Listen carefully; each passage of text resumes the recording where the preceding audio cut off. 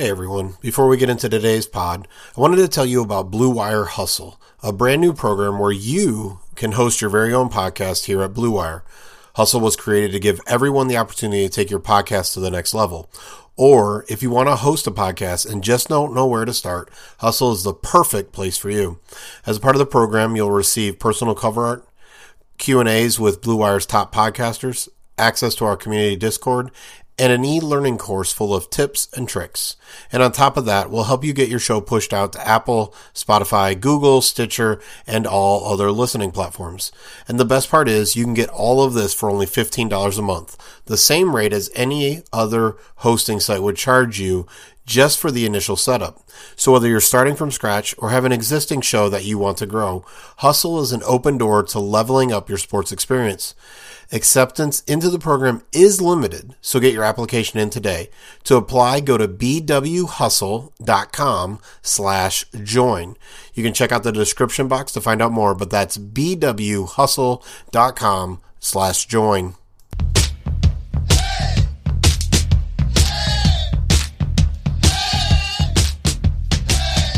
All right, folks, welcome into the Orange and Brown Report podcast. I'm your host, as always, Jared Mueller. You can get a hold of me on Twitter at Jared K. Mueller. And, it's time for us to get smarter about football.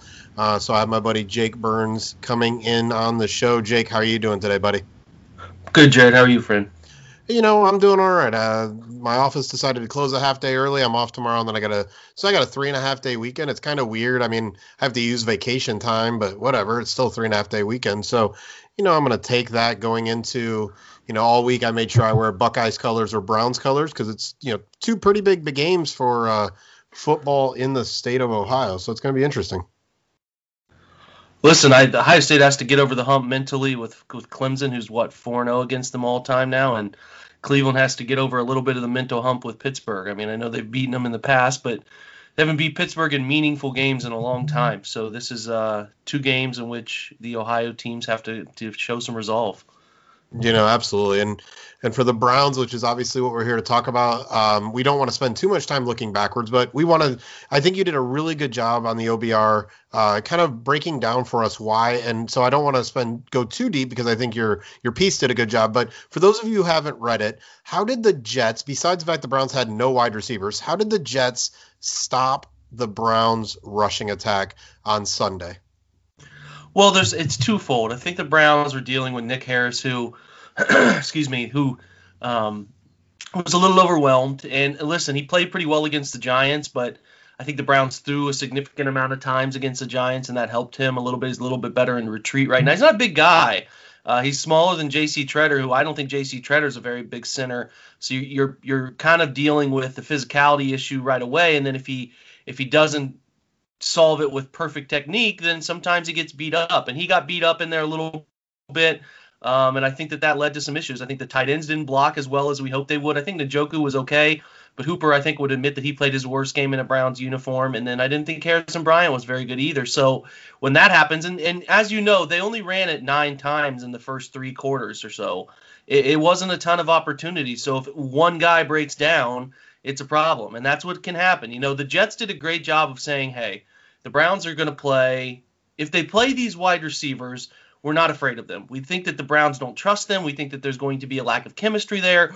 We think they're going to do everything they can to not throw to those guys unless they have to, which ended up being right? 35 throws to tight ends, running backs, the most that we've seen that this year, obviously. And I think that's only been happened 4 times since 2000. So I think that obviously the Jets' thought process was perfect. They decided to play their Mike linebacker about 7 yards. If you recall, a Greg Williams Triple G special when he was here with Joe Schobert, and they said this: we're going to bring our corners. Anytime the Browns get under center, we are going to bring our corners off the edge. We're just going to run blitz them. We're going to send them inside. They're going to be D-gap run fit players, and we're going to have our interior guys, our box guys, play the box aggressively. And if they play action boot, we have a guy sitting there, a very fast athletic cornerback awaiting him to boot back into our lap. And if they straight drop play action, we think that we have enough defense in the secondary to slow this thing enough to get home, that we can get pressure on Mayfield and make it hard on him. So they would just take their two safeties and roll those two safeties outside at about 10 yards after the snap and just kind of play catch coverage. Like whatever the wide receivers run, they're playing catch coverage. The Browns didn't throw much, though, from under center. They didn't run many play action schemes. They just wanted to try to get under center and run it. And the Jets had the perfect formula. The corners and run fits gave them fits. And if you play any odd front team, which the Jets are, for the most part, an odd front team, you have to be able to handle the edges, and they did not handle the edges well, and the Jets were able to send their outside linebackers / defensive end. They just call them edge players. Some call it a Leo type. They were able to send those guys inside and let them play, less worry about contain and more worrying about, hey, man, hit the C-gap and make disruption happen, and that's what they did. So the game also dictated it, as you know, Jared. They fell behind, and they couldn't just continue to try to run the ball. When you're open the second half, and listen, they were disappointing in the first half. I think they ran for 4 yards, 5 yards total in the first half. But the Browns' thought process was, where everybody talking about it, well, they come out in the second half, they're going to run the football. Well, you fall behind 20-3 after the first possession, and every time you hand the football off, it's a win for the defense at that point because the clock's running. So the Jets got out of that, press corner, sort of the auto check to send the corners in the second half because they were up by so much. So it didn't matter. It just, what they wanted to do was get out in front of Cleveland early by doing a couple different things defensively they thought would give them a headache, and then they wanted to beat them with a couple special little plays offensively, which they did.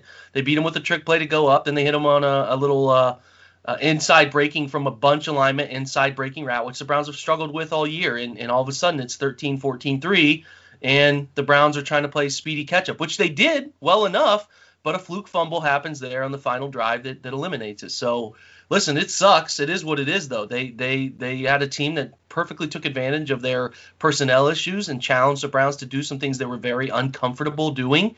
And by the time they adjusted, which I think they did adjust, by the time they adjusted, though, they just the seconds ran off the clock, which is pretty similar to what happened with the Rams the week before. I think people got to stop thinking like the Jets pretty much beat the Raiders, and it was a fluke play at the Greg end. Williams, right? Exactly. It's a fluke play at the end. They beat the Raiders. They laid a couple clunkers. I think they laid a clunker against Seattle and maybe somebody else mixed in there, maybe the Bills. I can't remember. But they played well the last 5 weeks. They obviously beat the Browns. They beat the Rams, who were in contention to be like the 2 seed in the NFC. So the Jets are a joke. I get it. They have won one game, but they were playing really hard, and they've been playing much better of late. And they used the same formula they used the week before against the Rams and against a similar offensive structure that the Browns had. And I think they did a great job of throwing in this late auto check to challenge the Browns to throw to their receivers against tight under center coverage. So, I just think they did a great job of adjusting to what the Browns wanted to do, making their run game difficult. By the time the Browns kind of gathered their thought process, hey, we need to throw some more screens. Hey, we need to run the ball from shotgun to eliminate those auto check blitzes. It was just a little too late. But again, it wasn't technically. They don't fumble. They could have tied that game up and potentially won it in overtime. But, that's a shoulda, coulda game. Absolutely. Excuse me. And Jake hit on it already a little bit. We're going to move forward. So make sure you go to the OBR, look up Jake's piece on what the Jets did to the Browns run game, and you can actually see the videos that he broke down there for us. And Jake started talking about the odd front. So before I kind of get into that, I think it's really interesting. We tend in the general media as well as fandom to kind of swing back and forth. So at one point in time, 3-4 versus 4-3 defense was all the conversation. And then we've really swung the opposite direction where it doesn't matter because we are in, everybody is in nickel or dime, 63 to 75% of the time or whatever the numbers are. I know the Bills are at something like 90% of the time they're in nickel or dime packages. But you have stated to me privately as well as just a second ago that odd man fronts tend to cause the Browns problems. So before we get into Jake's kind of thesis on that, remembering that some of what matters there is the gaps. And then what you probably understand, fans, is technique. You've heard us talk about, the nose tackle, which is the 0 or 1 technique. So that means they're lining up over the center or between the center and the guard, which is the 1 technique. You've heard of wide 9, which is the defensive end that's kind of way out. You've heard of the 3 technique, where they're going to be lined up. So just remember some of those things that we're talking about, techniques on the defensive side and gaps on the offensive side, and what that all kind of looks like. You'll remember gaps because Greg Williams said something about putting your testicles someplace place in a gap. So, Jake, you talked about the odd man fronts being difficult for the Browns. We know that the Steelers tend to run odd man fronts. So do the Baltimore Ravens. So what does that mean that odd man fronts are difficult for the Browns and for zone run schemes in general? It's just a different look. You're so used to playing four-man front defenses that, when you have the center with a guy head up and you have a couple four techniques over your offensive tackles, and then you have these wide outside edge players, it just makes for different launch points for your tight ends, for your tackles, and who you have to reach. It makes you have to cover more ground. And I think it does allow defenses to do more unique things in terms of playing gaps that were unexpected, crashing defensive ends, those outside linebackers I was talking about, and scraping from inside linebacker positions. It presents more guys into the box, a 5-man front instead of a 4-man front, and it just challenges you in a way that you're not typically used to facing.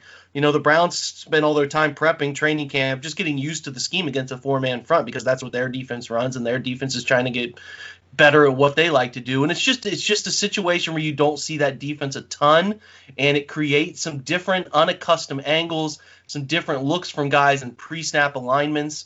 And you play teams like the Jets who shifted late. Those late shifts and changing gaps at the very last second can give you some really strange looks too. And all it takes is one guy coming free. More often than not, is one guy goes unblocked, or one guy doesn't get the reach, or one guy doesn't get the gap down he's supposed to get to, and you have a guy in the backfield that blows up the pool or blows up the cutback lane of the running back, and it's just a different approach. Whether it's 3-3-5 stack stuff or whether it's true 3-4 defense, it's there to confuse and manipulate offenses into doing things and treating things differently than they're used to doing. And that's why so many defenses run it. It's an effective style, and it is particularly tough to block the edges against that defense. And I think a lot of what the Browns just generally like to do is run the football laterally to open up cutbacks, open up bounce, open up that bang course, whatever. They like to run laterally to run vertically. And I think that defense is built, that front, that structure is built to handle it really well. And that makes a lot of sense because when you have 4 men on the line of scrimmage, you can do what you need to do to them pretty quickly, so you're right there with them, whether you're an offensive lineman or a tight end. But then when you have the extra guy off the line of scrimmage, so he's a couple feet away, yards away, or whatever, and the guys on the outside, you just have more ground to coverage. It's a little bit difficult to get to, and they have that extra second to see what is happening. Whereas a defensive lineman, the 3 up front or the 4 up front, you have that extra guy who the Browns are getting to right away, and so they don't have as much time to react, to figure out what's happening, where you're trying to go, all of those kind of things. And they're just a little bit farther away to get that cut, right, to get to. So that makes a lot of sense, and it explains why, while in general we may not value 3-4-4-3, but like you said, having those 3 down linemen versus 4 down linemen can really set up things to just be a little bit more difficult. That extra one guy off the line of scrimmage and where they're at really creates an interesting puzzle. And I think as a guy who has not played at the level you have or any of those kind of things, I feel like the zone blocking scheme, if it can be described as anything, is it's a shifting puzzle at all times, that every piece has to have a good feel for what it's going to do when other pieces on the defense move and do and shift. It feels like just a consistently shifting puzzle. Does it feel that way to you as you know the nuances of it? Yeah, it's not a static puzzle. It's like a puzzle where it's on the move all the time, and the corners change, and the edges and the placement can change from snap to snap. It's reactionary. It's not static in nature. So you have to react to how whatever gap a defender's trying to play, you have to react to where they're trying to get to and either seal, run by, or whatever. And then you have to have somebody who's putting the puzzle together in the top half of it at running back who can see the shifting pieces at the same time and be able to get to where he's supposed to go. Then it creates the best avenue from A to B. So a puzzle's probably right. Maybe like cogs in a clock or something like that. Yeah. It just every piece is dependent on the other piece, and what you have to do is more reactionary and more a movement approach based on what the defense tries to do to defend it. And you have to have a master back there working in the running game who can get where he's supposed to go as things are shifting and evolving every step of the run. So, which is kind of crazy to think about. Yeah, and again, we've talked about it about quarterback play, but offensive line, running back, just how much information is being processed in such short periods of time, and why it has to be reactionary. It can't be, they're not really thinking. If we think about thoughts as let me decide where I'm going, they really are subconsciously reactionarily reacting. Another dork part of me is I love Marvel, I love superheroes, all that, is thinking about Ant-Man and how he, dealing with the quantum realm and making sure he doesn't get lost and making sure all of that kind of stuff. And there's a lot of that going on where there's just so much information to process. And at times, obviously, I think Nick is better than Kareem in kind of processing all of that information. But in general, it's a lot of information to process. And when things are just barely off, whether it's having Nick Harris, having Kendall Lamb, having, those corners coming, there was just so many different variables against the Jets that, again, in week 17, which we're going to talk about here after I talk about Indeed, in week 17 against the Jets, we may not be visiting the full team, but we may have to do that in the playoffs, may have to do that in the future. So it's something to keep an eye on with odd man fronts and how the Browns zone scheme, or how Kevin Stefanski, Alex Van Pelt, and the like adjust that scheme and maybe try to do things a little differently when facing that scheme. But we're going to talk about week 17 here in a second, Jake, but I got to talk about Indeed first. 2020, literally, I am going to post this right after Jake and I record, just the way it's going to go from now on. I'm going to try more often than not to just get it posted, give you more time to listen whenever you want. So 2020 is literally almost over. I mean, I'm talking, in my time zone, we got less than 10 hours left. So 2020 has already reshaped how we work. It's almost over. Businesses across the globe are challenged to be their most efficient, which means every hire is critical. Indeed is here to help. Indeed is the number one job site in the world with more total visits than any other job site, according to ComStore.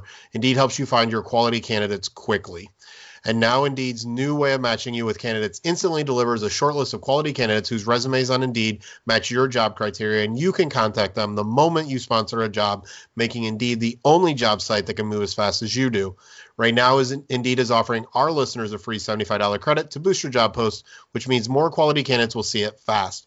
Try Indeed out with a free $75 credit at Indeed.com/Blue Wire.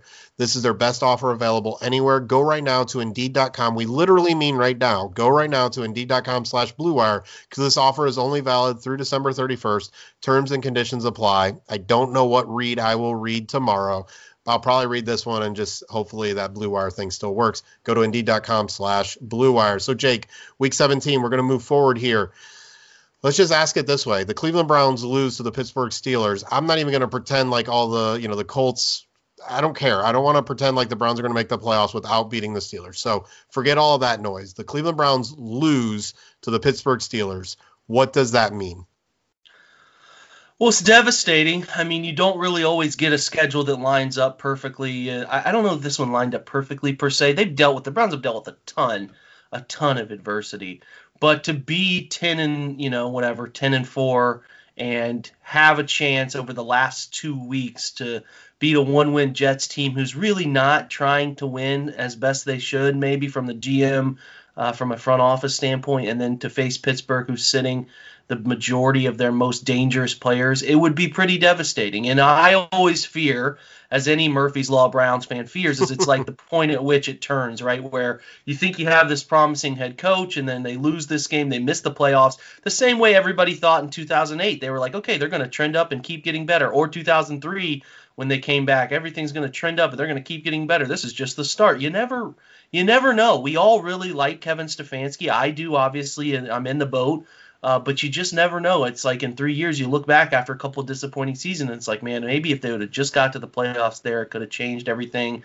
You try not to think that way, but it's just the nature of being around this franchise for so long. It would have a lot of long-term ramifications, I think, in terms of the impact on the franchise, the guys, the psyche of the players, all of that, and potentially on Baker Mayfield too if he doesn't play well. Especially over these last 2 weeks, if you added them up, he'd be pretty devastated. So listen, you don't want to consider them losing. Maybe they have enough resolve. Maybe Kevin finds a way to overcome it and they put this thing together for the long term. I don't know. It's not. I can't sit here and say if they lose this game and miss the playoffs, which losing does not automatically mean they're out, but it would certainly become a very uphill battle. But if they miss the playoffs here, it would take a ton of resolve, and it would take, I guess it would take a pretty, not miraculous, but just a ton of grown-ups. There's no other way to put it, but like just a bunch of guys who can overcome. And if they were able to overcome that, I'd be kind of surprised. I don't know what other way to put it than I'd be surprised, because it would be devastating.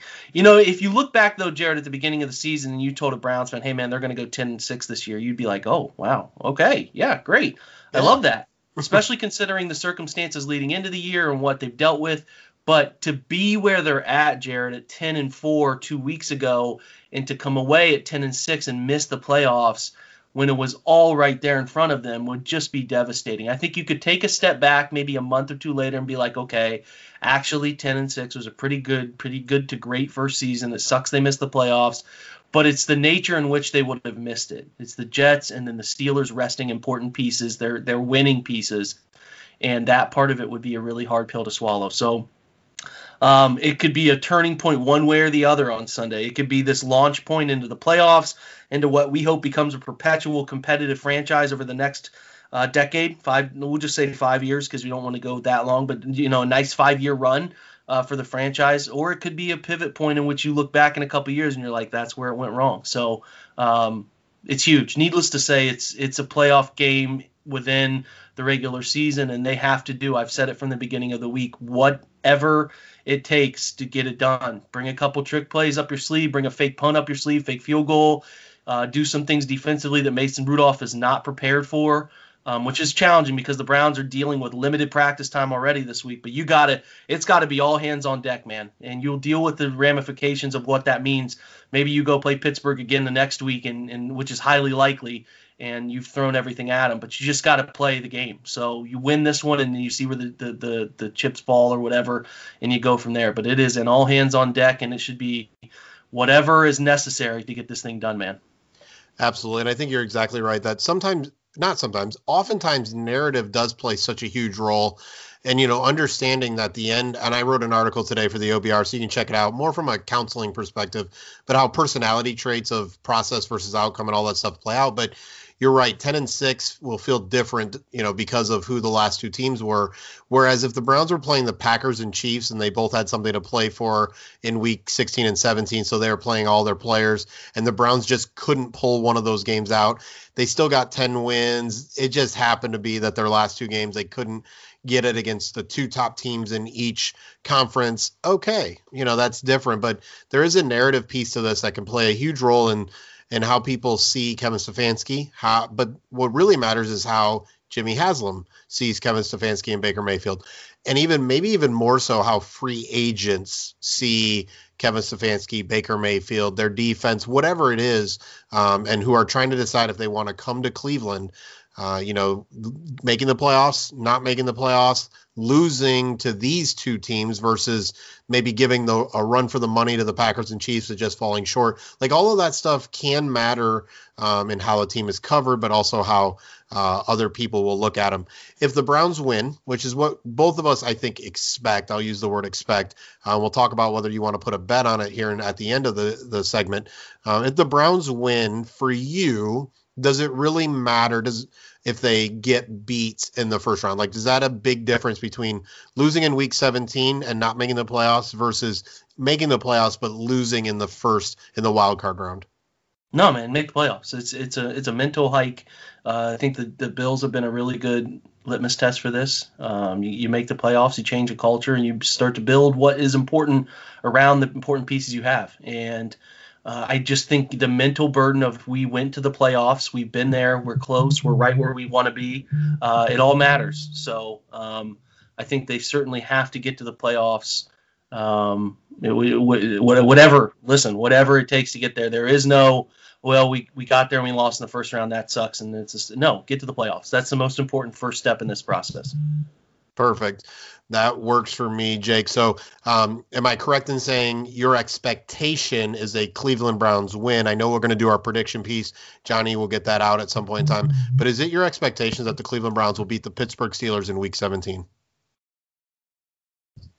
Yeah, absolutely. I think you have to think that way until it gets proven otherwise. The guys sitting out are very important to Pittsburgh, and it was not a Pittsburgh team playing that great. They had a great half of a third quarter and fourth quarter, but they're not playing that great of football anyway. And the Browns are going to have several important pieces back. It's trending in that direction. So yes, they should win this game. I think they do win something like 24-14, 24-17, something like that. Perfect. And before we finish off and wish everybody a happy new year, the NBA is back in action and football is heading into the playoffs. You may not be at a game this year. Our guy Brad has actually got hooked up with a ticket. So if you want to hook somebody up with a ticket, you can holler at your boy. I'll figure out that drive up. But you may not be at a game this year, but you can still be in on the action at BetOnline. BetOnline is going the extra mile to make sure you can get in on every possible chance to win this season. From game spreads and totals to team, player, and coaching props, BetOnline gives you more options to wager than anywhere else. You can get in on their NBA season opening bonuses today and start off wagering on wins, division, and championship futures all day, every day. Head to BetOnline today and take advantage of all the great sign-up bonuses. Don't forget to use the promo code BlueWire at betonline.ag. That's BlueWire, all one word. BetOnline, your online sportsbook expert. Jake, thank you for coming on today. Please have a safe and as happy as possible New Year. Thanks, Jared. You too, my friend. Absolutely. And folks, you guys do the same. Please enjoy the night, but make sure you're more looking forward to enjoying the rest of the year and taking care of yourself, doing the smart things, whether it's related to COVID, whether it's related to drinking and driving, all of those kind of things. Please make sure, as always, as I always sign off, please make sure you're taking care of yourself, taking care of others, and as always, go Browns.